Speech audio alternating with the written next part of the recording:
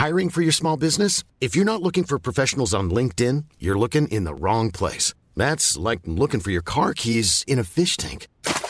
LinkedIn helps you hire professionals you can't find anywhere else, even those who aren't actively searching for a new job but might be open to the perfect role. In a given month, over 70% of LinkedIn users don't even visit other leading job sites. So start looking in the right place. With LinkedIn, you can hire professionals like a professional. Post your free job on linkedin.com/people today. Millions of people have lost weight with personalized plans from Noom. Like Evan, who can't stand salads and still lost 50 pounds. Salads generally for most people are the easy button, right? For me, that wasn't an option. I never really was a salad guy. That's just not who I am. But Noom worked for me. Get your personalized plan today at Noom.com. Real Noom user compensated to provide their story. In 4 weeks, the typical Noom user can expect to lose 1 to 2 pounds per week. Individual results may vary.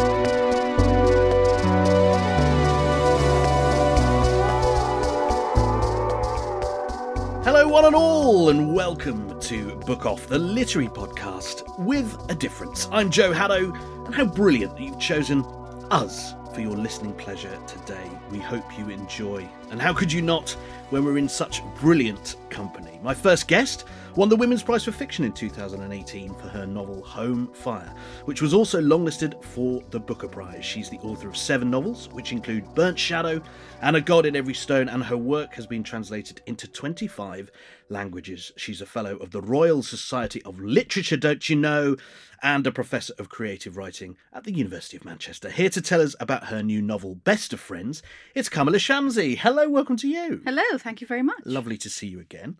And my second guest won the Commonwealth Writers' Prize for her first novel, A Golden Age, which went on to be translated into 27 languages. Her other books include The Good Muslim and The Bones of Grace, and she has been named one of Granta's best of young novelists. Is that even a thing? She too is a fellow of the Royal Society of Literature, so we really are in great esteemed company here. And here to tell us about her latest novel, The Startup Wife, Tamima Annan, welcome to you. Hi, it's great to be here. And I don't really need to do introductions here, do I? Because you're like old mates. Not that old. I mean, young mates. The matiness is old, but we're not that old, surely. Yeah, we are old mates. I started out being a fangirl. Kamila's, This is another way of saying she's younger than I am. No, I'm really not. I'm really Yeah. not. Maybe by a few months. But so I was her fan, and then we made that awkward transition into friendship, and here we are. No, there was a step you missed out. You read my books, then we met, then I read her first novel, and then I became a fangirl, and then we became friends. Then you became friends, okay. So we became friends on sort of, mutual equal admiration ground. It would have been awkward if we had sort of taken one step into friendship and then you absolutely loathed my book and thought it was the worst thing you'd ever read, and that would have just ended there. No, I would have lied because I liked you. But it would have been like a 15-year lie. It's true. I have to just keep going with it. More novels, more lies. Yeah, endless. And I said to you both before we started recording that I love it when I have two friends on the podcast, because when it comes to the book off at the end, the competitive streak often comes out, or is completely goes the other way, and actually it's like, oh no you, and so we'll see which way it goes later between you two when we do the book off. Well, we'll see. But before then, of course, we're going to talk about your two new brilliant novels. We're going to talk about your writing. We're going to have some book recommendations as well of what you've been reading and enjoying recently, if indeed you found time. Kamila, if I could talk about Best of Friends, which is just out, in fact. Yes, I hope you might talk about it. Yes, well, that would be good, wouldn't it? Considering it's, it's just published and you're here. In a recent interview that I read, you said you write novels in the most selfish way. And I love this because you said you write what you want to write. So how long after Home Fire did it take to come up with this idea? So the other thing about an idea for a novel is sometimes you first, the origin point may be very long ago, except you didn't know it was an origin point to write the book. So in my case, it was ages and ages ago when I was in my 20s. My sister and I were having this conversation, and she said, and she has no memory of this, but I do. She said, well, the friends we make as adults are our friends because we have something in common. But our childhood friends are our friends because they've always been our friends. Yeah. And in my 20s, I thought this was quite interesting. But the older I've got, the more that's felt really, really true. And you become friends with your childhood friends in some cases almost before you know your own character or what you think of the world or anything. It's just, oh, that person was nice. We played hopscotch together. She helped me tie my shoelace. And that is the basis of a friendship that can last a lifetime. But what can also happen is as you grow older, you can become very, very different people. And I'd been interested for a while in this idea of these two friends who become very different people. I think when I first had an inkling that maybe there's a novel somewhere was in 2016. So I had finished writing Home Fire, but it hadn't yet come out. Yeah. And between Brexit on one side of the Atlantic and Trump on the other side, you were hearing a lot of conversations where people were saying, I can no longer speak to this relative, this friend, this person who I've known forever. We've always known we have differences, but now, it's the tipping point. We can't pretend they don't matter. And that old conversation, that comment of my sister's came to mind. And I thought, I'm going to have these two girls who really are the best of friends from childhood. And there comes a point where they really can no longer sort of tiptoe around the fissures in the relationship. They kind of have to do a deep dive in. So 2016 was where the first inkling happened. I didn't start writing till 2019. Right. Yeah. Okay. And do you have a sort of best friend from the early years? I do. I've got a friend I've known since I was 4. Yeah, I have. I mean, Tamima actually knows, and we're both very close to. There's a friend of mine who I've known really since the day she was born, but I actually don't even think of her in that category because we're more sibling-like. Our parents were very close. We went on family holidays together. But my best friend from school, from the age of 4, is still very much one of my close friends. He's a boy, so it's a slightly different dynamic to the one in the book, but he's reading the book right now. Oh, really? And just texted me to say, oh my God, I'm so filled with nostalgia and saying, I recognize this. And is that based on, and he's right about everything. He's getting it all. You're like, yes. Do you have the best oldest friend? No, I've brutally left all of my childhood friends behind. Just cut them off. I just really, in fact, one of the great things about Kamala is that she is really good at being a friend. She's like an amazing friend. In fact, the other day, we were having dinner together with this other friend of ours who she's known since childhood. And I had gotten into a taxi to go home. And they were standing on the curb. And someone on a motorcycle drove onto the curve. And her instinct was to stand in front of her friend and kind of shield her. And we were on this texting each other afterwards. She said, would you believe the first thing she did was stand between me and this guy in a helmet? And I thought, yeah, that sounds just like her. This is a totally dramatized situation. I mean, I just shoved this person, which is, I think, it's not great friendship. Anyone with a degree of humanity would say, oh, a motorbike's coming towards you. Let me just push you out the way. Well, I don't know. I mean, it's instinct. It's clearly so hardwired into you. Yeah. And now, for some reason, I don't know why, I've got this scene from Friends where Ross where Joey dives across Ross to save his sandwich, but he thinks it's for him. I don't know why that suddenly came to mind. An iconic saving a friend scene. An iconic scene. I mean, if I really had to, and if someone challenged me to, I could probably think of a Friends example for anything that was discussed. I can do that with Seinfeld. And I could maybe. You see. We're going to have a Seinfeld friend off at one point. We'll have another episode. We might have to have an offshoot podcast with Seinfeld. I want to know how old Temima's oldest friend is. I mean, is it dating back to university or past that? I mean, I still have friends from childhood, but not like you do. All right, but you know that we're sort of vaguely in touch. Yeah. But I feel like the friendships that I didn't learn how to be a friend until maybe 10 years ago. And when I had children, I think. And then I decided, you know what? My girlfriends, sorry, but this is female friendship. These are the people that are going to get me through the next various phases of my life. And it has proven to be true. I'll give you another example. And this is really going to sound like TMI, but I'm going to go there. I'm very worried about what's happening. Oh, don't worry. It's not you. No, I know what's coming. She knows. I'm wondering, should I say, are you sure? This will be on air forever. I was about to have a baby under very medically tricky circumstances. And let's just say that she showed up for some of the less glamorous parts of it. Understood. See, now you made me pull it back. No, I was say gonna it. say it. No, because I'm not now gonna it sounds say as though I was there for the birth. I was not No. there for the birth. No. I think you can say it. I had to get an injection Right. in my butt, Yes. and she was there for And she that. was there. Yes, she was. A friend in need, you know. There you go. Yeah. Yeah. So just to come back to these two friends then and the book, the novel is set between late 80s Karachi and present day London. Would you just, I know you've alluded to it, but just set up the story for us for the listeners who haven't got to this book yet? Sure. So the novel starts in 1988, and our two friends, Zara and Mariam, are already 10 years into a friendship. They're 14 years old. And it's a moment of change, both sort of internally and externally. So they're changing because they're coming into adolescence and sexuality and hormones and new relationship to how men are looking at them, and they're looking at boys and looking at how the boys are looking at each other, and at, all of this stuff is happening.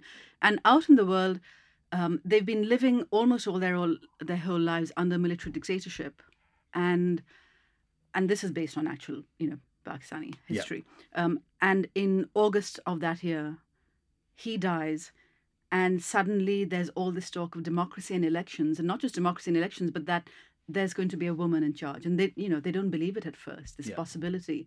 And the novel, that first section ends basically when Benazir Bhutto, a 35-year-old woman, has just been inaugurated, and both of them feel anything is possible for a girl, and it gives them this sort of mood of recklessness, and then they do something happens, which has that potential to be either really risky or pleasurable, and it sort of casts a shadow over the next 30 years. And I want to come back and talk about another central theme in this book in a moment, which I took from it personally, and I wondered, if this was something that you built the story around. But we'll come back to that, because, Tamira, I want to talk about the startup wife. I want to talk about Asha and Cyrus. I wonder if you could set this book up for those that might not have got to it yet. Sure. It's a novel about a girl who develops a world-changing app. But because of her own ingrained imposter syndrome, or because of the world and patriarchy and the structures of power as we know them, it turns out that her childhood sweetheart and her husband ends up getting all the credit for it. And so it's about power in the marriage, but also power in the larger sense of the word, and how she sort of claims it back. And your husband has invented a app, right? Or a tech. My husband is a tech CEO. Yeah. Tech CEO, Yeah. right? Yeah. So I'm thinking now, that happened. You sit on the board of that company. That's when the idea must have come to you, or is that not the case? I mean, absolutely. It was my first time being in a sort of work environment, because I'd been a writer and an academic. I had no idea what office politics looked like. And it was really shocking to me how unreformed office culture is and how deeply biased it still remains. Something that we spend most of our waking hours doing, and yet doesn't really match kind of the ideas that we have about ourselves and about equality. So I would, not that I was in a toxic workplace, I was just noticing the hierarchies and the ways in which people were gendered, and the jokes that people told. Yeah. So for me, I was sitting there in these board meetings thinking, gosh, I have to write this novel. And I didn't, and it doesn't mirror reality in the sense that I didn't invent the tech that, my husband is, the company that my husband is now the CEO of at all. But I thought, what if it was me? How would I be treated if I was the visionary and I was the inventor? Would I be given the same kinds of privileges? Because, of course, in your book, the husband becomes the CEO, right? Yes. And that in itself is like, well, in this male-led tech world, that's almost just like, well, that's what you do, isn't it? You put a male figurehead at the front of this company. And it wasn't even his idea. Yeah, she kind of pushes him to do it. Yeah. No, I mean, not just the app, but making him the CEO. So it's a kind of, she doesn't even realize that she's giving something away because these kinds of things are so internalized for us. And in The Best of Friends, one of the things, I think quite a central theme of the book is this feeling of vulnerability, especially around, specifically with being a woman, which you've sort of mentioned, and you also look at the power of women, or the lack of power for women as well. Was it this idea that made you write the story around it, or did you sort of weave that into the plot as you were writing it? I mean, I'm a make it up as you go along kind of writer for the early draft. I think the thing that both Temima's book and mine are sort of interested in is the relationship of women to power, when power has been so, masculine and patriarchal. Hers is also very funny. I mean, it's a brilliant satire as well of that world. But it's sort of, I think in some way, quite early on, I knew that section was going to end with Benazir becoming prime minister. And I also know that didn't go so well for her, and, ends with her assassination. And I think it's sort of, I was sort of looking at the girls looking at that and their awareness that this is the one woman in a world of men power. And I did, at a reasonably early stage, I thought, actually, I want them both to be powerful. I think at one point I thought maybe one will be and the other. And I thought, no, I want them both, and to see the different ways, and in some ways not so different ways, that they are responding to this idea of power, and how you're relating to the establishment who has the most power. And you mentioned your friend who's reading it at the moment that you've known since you were 4. So how much he's getting a lot right when he's texting you. How much were you consciously building their friendship on friendships that you've had over the years?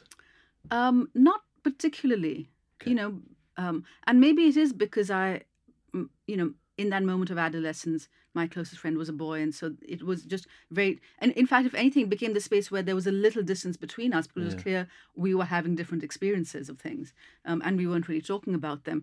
But I'm not sure, of course I did have female friends as well, and I don't know about you, Temima, but certainly the way we talk now about being women and being in our bodies and things like that. At 14, you just didn't, even though it was very obvious that all these things were suddenly happening to everyone around you. So I think some of that comes in is that they're very, very close. They talk to each other about everything. But once their sexuality starts emerging, there are these sort of secrets that come in, these silences that start entering the friendship really for the first time.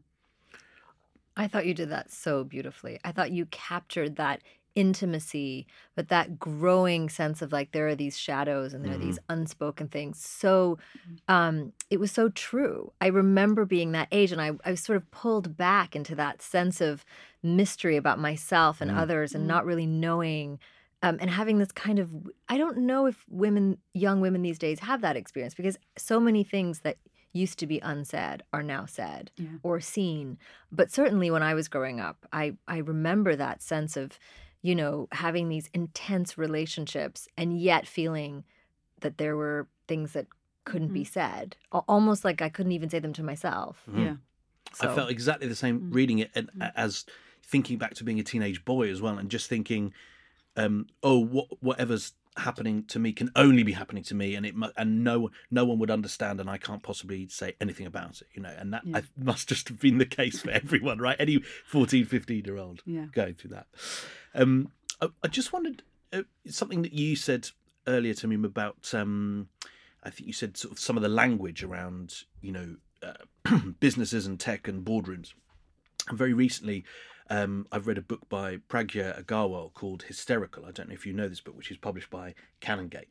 And she looks at the gendering of emotions, and I just found it absolutely fascinating, and also quite sort of awful as well in how we haven't necessarily moved on from the Greeks. I just wondered if you knew of it, and you're nodding, which means that you possibly know of it because of being published by Canongate. Yes, I've had conversations about the book, but I haven't read it myself. I do think that the thing that is so surprising is that we inherit these kinds of stereotypes about genders that we don't even know we've inherited. And then when you go back and unpack the sort of myths, it can be really shocking. The way that people talk about women's bodies in the workplace. So I was at a meeting just the other day, actually, and there was somebody who was trying to plug in a piece of tech. And he was kind of having trouble doing it. And then somebody else stepped in and they're like, oh, no, he should finish what he started. He's already pregnant. Does that make any sense to you in any way, shape, or form? Basically, it's a thing that people say when they say you've already taken so many steps into something, you might as well finish. He's already pregnant. He might as well have the baby. No, I've never heard that right? before. Yes, but it's the third or fourth time I've heard that said in a very kind of funny. And then in that moment, I never know whether to say, man, that was really effed up. Yeah. You can't talk like that. Yeah. Or just to be like, funny, kind of awkwardly laughing along. And there's a kind of social expectation that you will tolerate a kind of language that is deeply demeaning and really gestures towards the lack of reform in this very important part of our lives. Well, and even where people think they're attempting reform, so there might have been a time where a woman with strong views was described as strident. So now a lot of people recognize we shouldn't say strident, but instead they'll say, and this is meant as a compliment, fierce.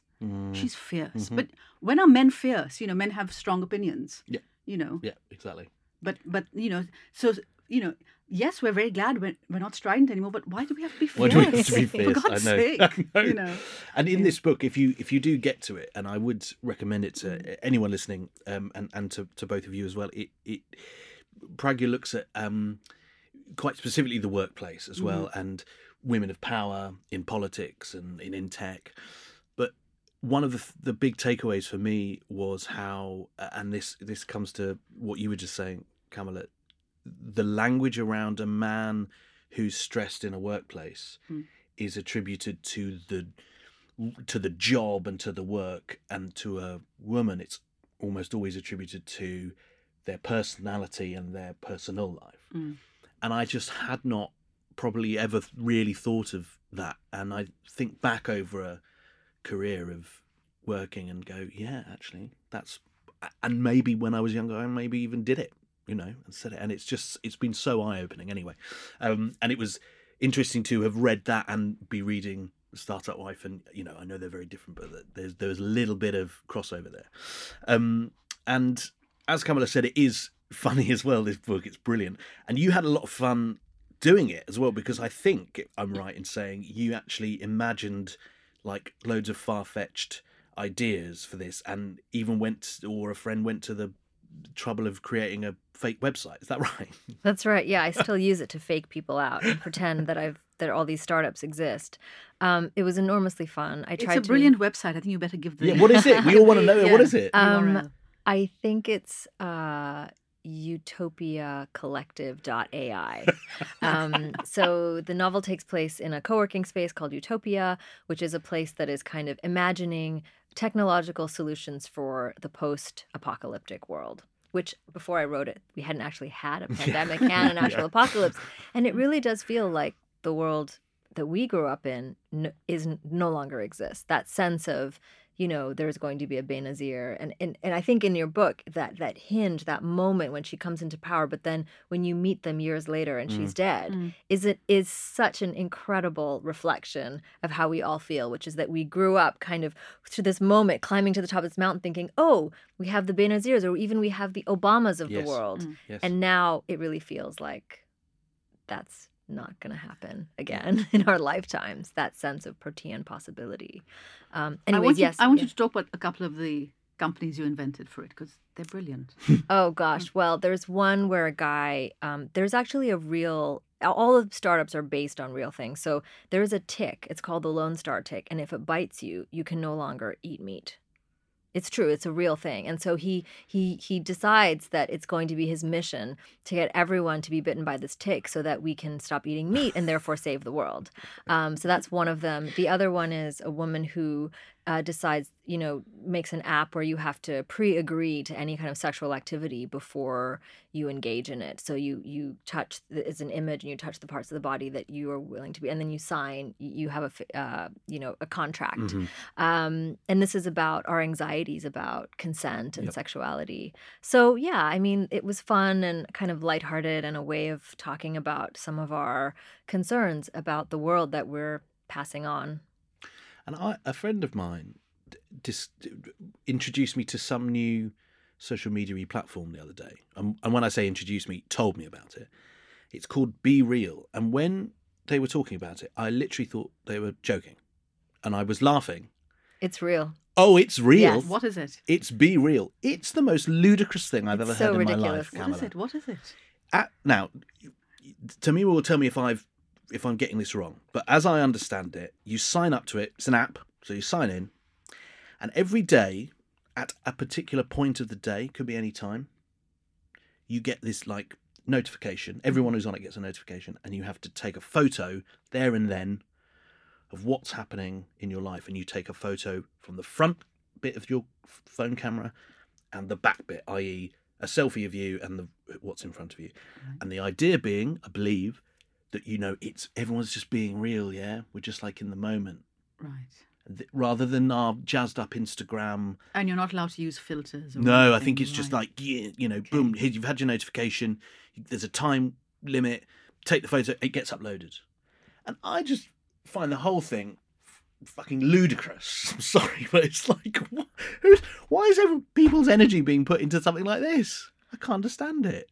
Well, I think people want to participate in ritualistic behavior, right? And so everybody doing the same thing at the same time, Right. or doing something that's countercultural where they're being unfiltered or they're being real. But we're using the same forms of technology that are making us feel that our lives are empty in order to sort of add meaning to our lives. So You see, this is why the book is so good, is that, you just say be real and she gives you this. I know. This You is know. amazing. Yeah. We can just keep. I know. This is wonderful. I always like to ask my guests what they've been reading and enjoying recently. If there's some new authors that you've discovered that you want to give a shout out to, or just picked up, a book recently. It could be ancient that you've loved. Have you found any time to read recently? I recently reread some of the short stories from Lucia Berlin's collection, A Manual for Cleaning Women. Oh yeah.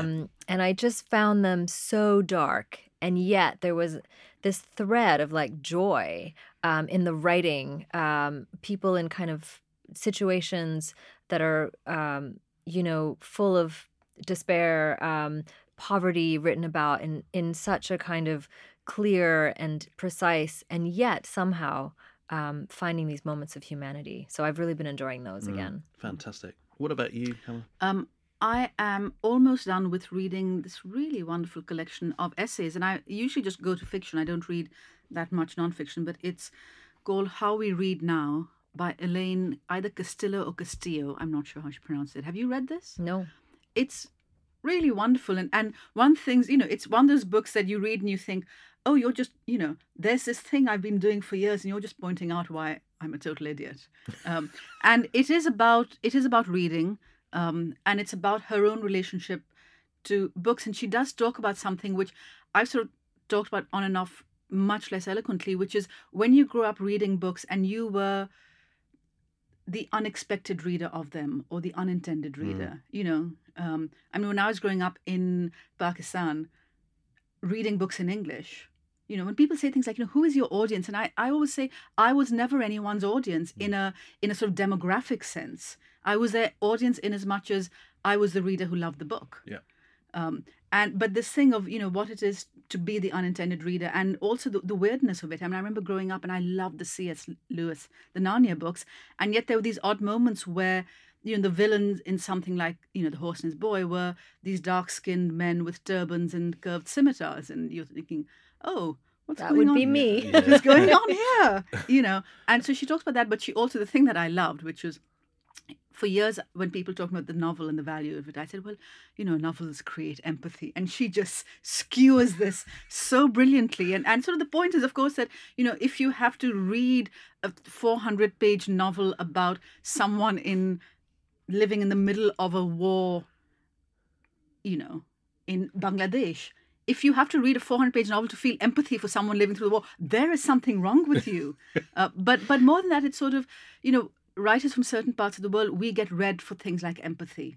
It's as though we are here to create empathy in you. We are here, and you being the white reader, that we are here to help you understand something about the world. We will deliver up oppression and poverty and marginalization, and this is our role. And she just and that word empathy is nestled so deeply in all of this kind of thing, and she just so brilliantly skewers that. Oh wow. Yeah. So that's How We Read Now. Yeah. And the other one was A Manual for Cleaning Women. That's Both right. fantastic choices. Thank you. Hey, I'm Ryan Reynolds. Recently, I asked Mint Mobile's legal team if big wireless companies are allowed to raise prices due to inflation. They said yes. And then when I asked if raising prices technically violates those onerous 2-year contracts, they said, "What the f*** are you talking about, you insane Hollywood ass?"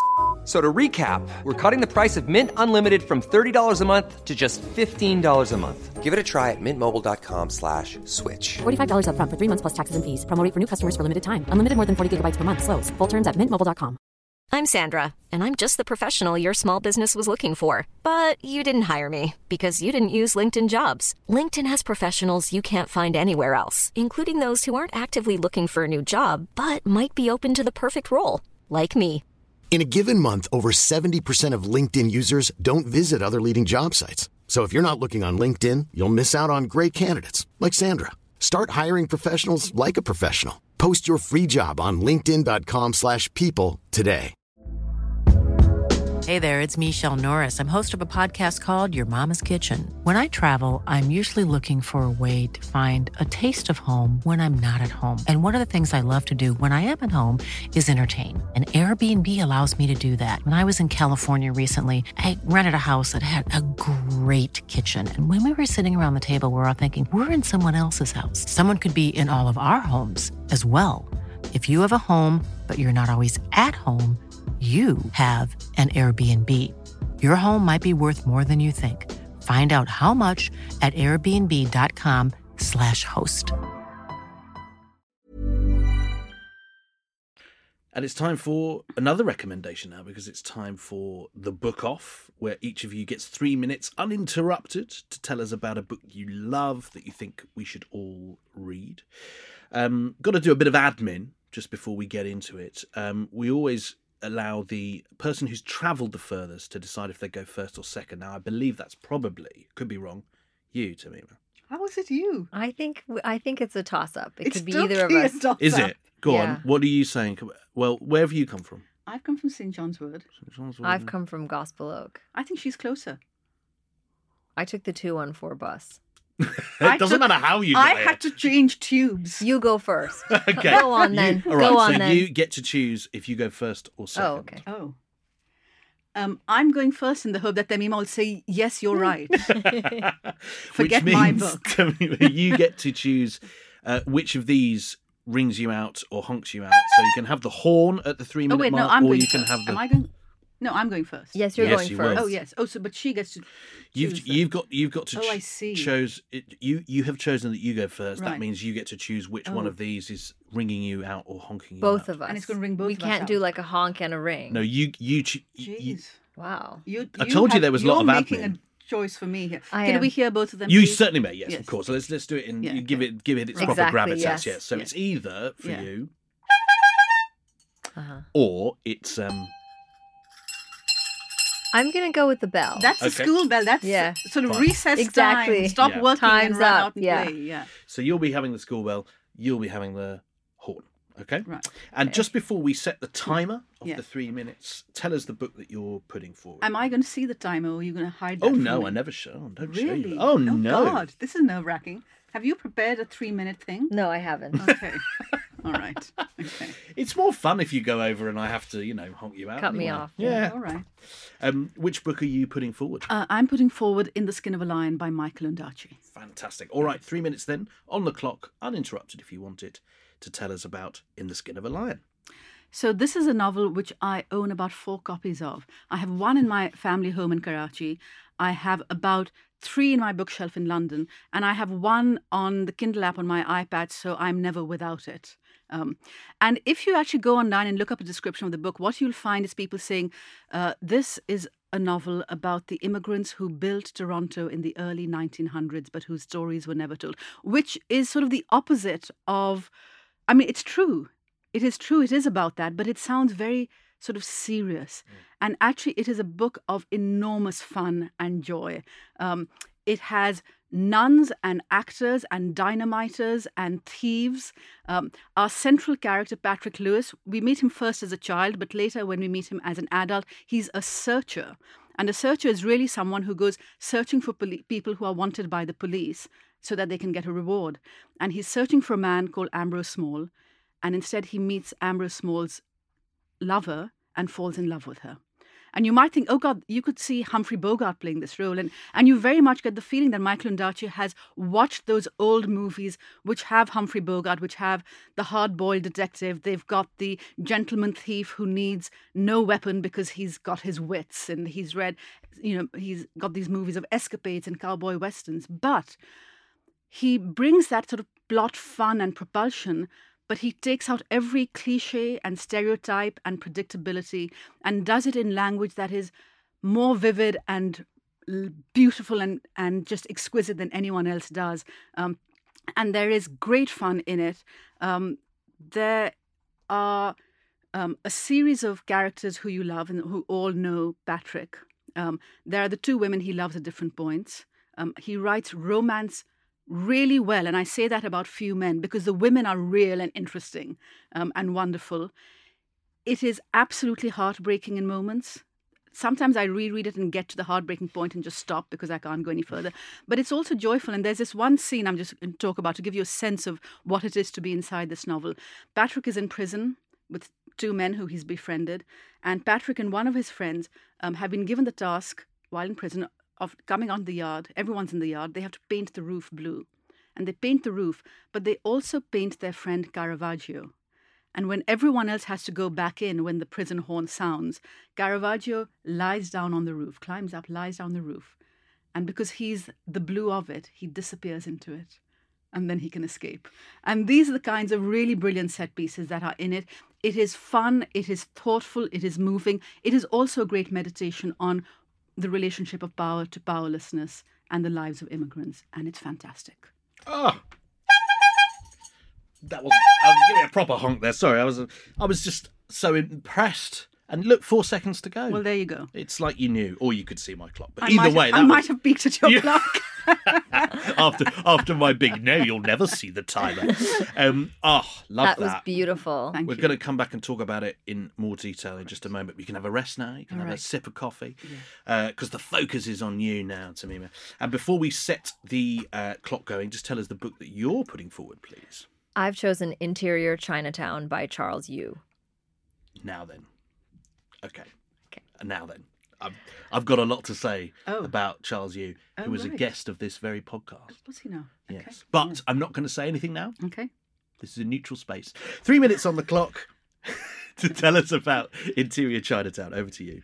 The book I'm recommending is Interior Chinatown by Charles Yu, a book that I've recently come to, but I absolutely adore. It's the story of Willis Wu, a small-time actor who's always relegated to the role of generic Asian man in Hollywood films and TV shows.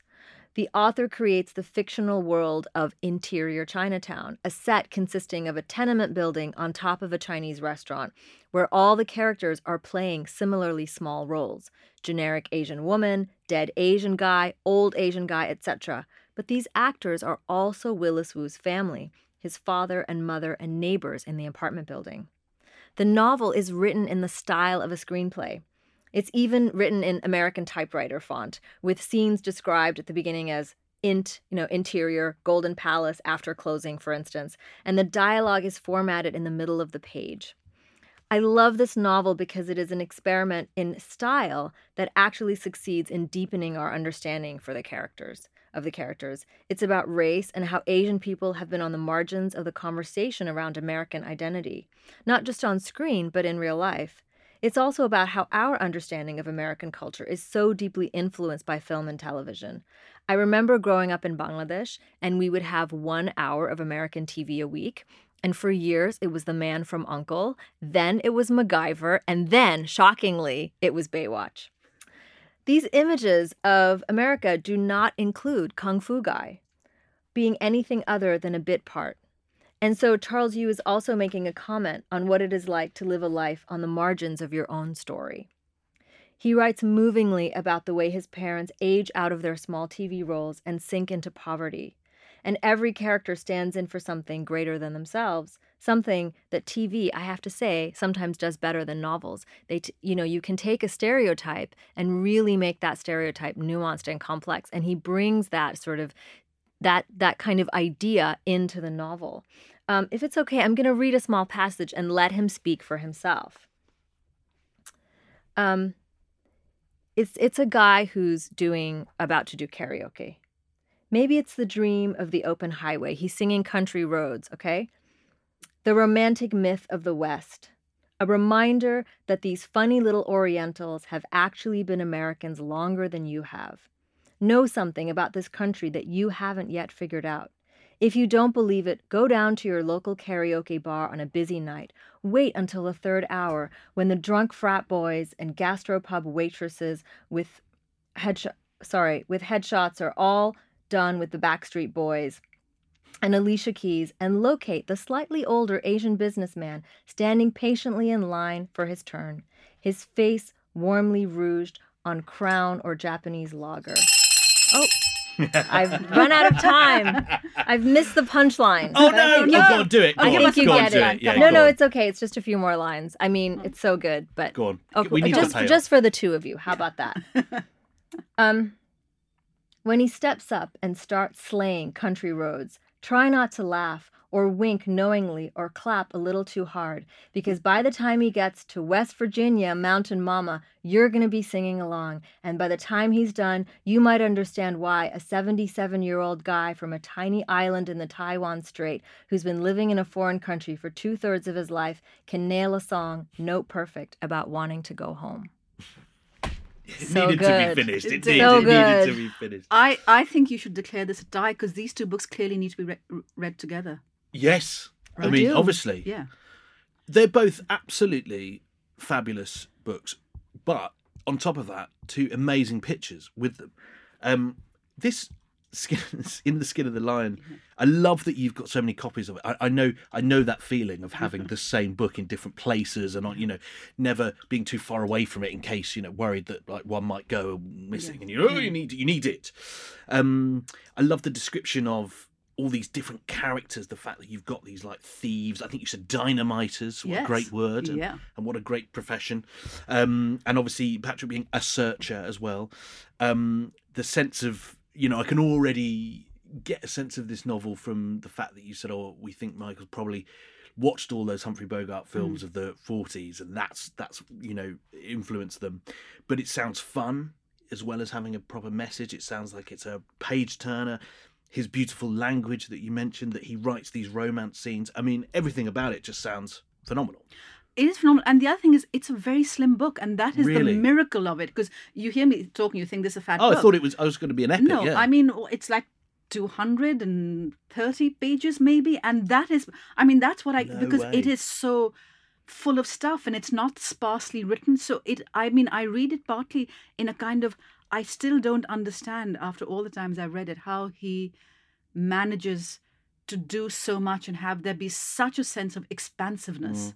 And yet it is a concise novel. And so you can slip it into a very slim purse and carry it around with you, which I'm sure is useful for you to know. It's very useful for me to know. And as you say, I was imagining a huge 500-600 pager there. And then Interior Chinatown. I mean, as I said, I didn't say anything before, but Charles Yu was on a couple of series ago to talk about this book, and I said to him then, and still think, when I got sent it, I was just blown away by how different, like, just, you said a sort of experiment in style, and it really is. And so often that can not work, or you can kind of read it and enjoy it and go, yeah, I see what they were trying to do. Whereas everything you were saying in this pitch and what I know from having read it is he does do it.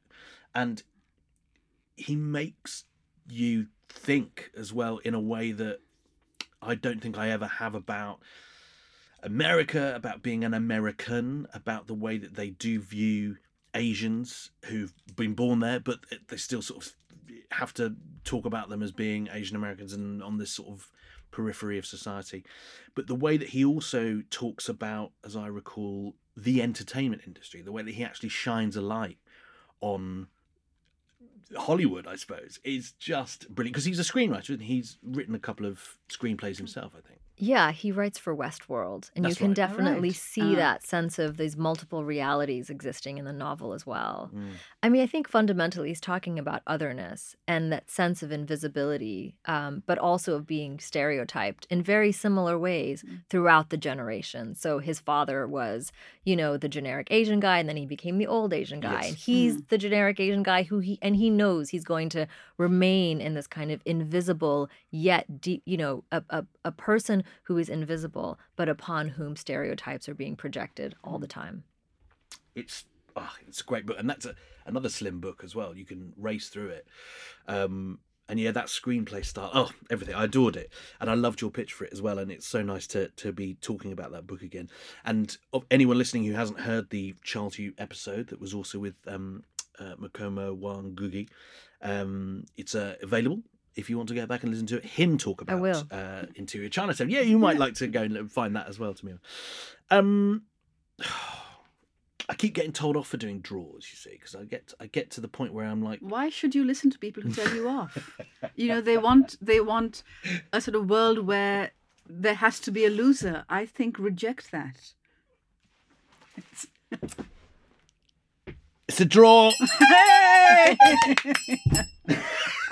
Not many people sway me, and you've got a power there. I you try, have a I power. try my best. It has. I honestly, I probably couldn't have called that one. I think it's fair, and also because you're mates. You know what I mean? I'm going out to buy In the Skin of a Lion. Excellent. As soon as we finish this. Excellent. Good. So thank you both for those wonderful pictures and for recommending 2 wonderful books. And here are another 2 wonderful books that I'll recommend. The Startup Wife by Tamima Anam. It's out now. It's published by the fabulous Canongate. And The Best of Friends by Kamala Shamsi. Also out now, published by the fabulous Bloomsbury. Get yourself a copy of both of those and pass them around. What an absolute pleasure to spend this time with you both. Thank you for coming in. Well, thank you. And thank you for having us together. Yes, Well, thank you for you're having me welcome. on with The Best of Friends. Can I just say... Very good. Yeah, Well can I done. just say, Yeah. and you can cut this out. I won't. This book always makes me think of the Doja Cat song. She my best friend, she a real bad bitch. So I would say that this song and this book, in my mind, will always be wedded. Love that. What I want to happen now, obviously, in the edit of this, is for someone to put that Doja Cat Yes. song just at the end. You of this. have to drop it Let's in. see if it happens. It's I mean, so good. how will we know? But It's a maybe mystery. when we listen to the finished episodes, We'll know. We'll know. Yeah. Thank you both. That my best friend, she a real bad bitch, got her own money. She don't need no nigga on the dance floor. She had 2-3 drinks, now she twerking. She throw it out and come back in.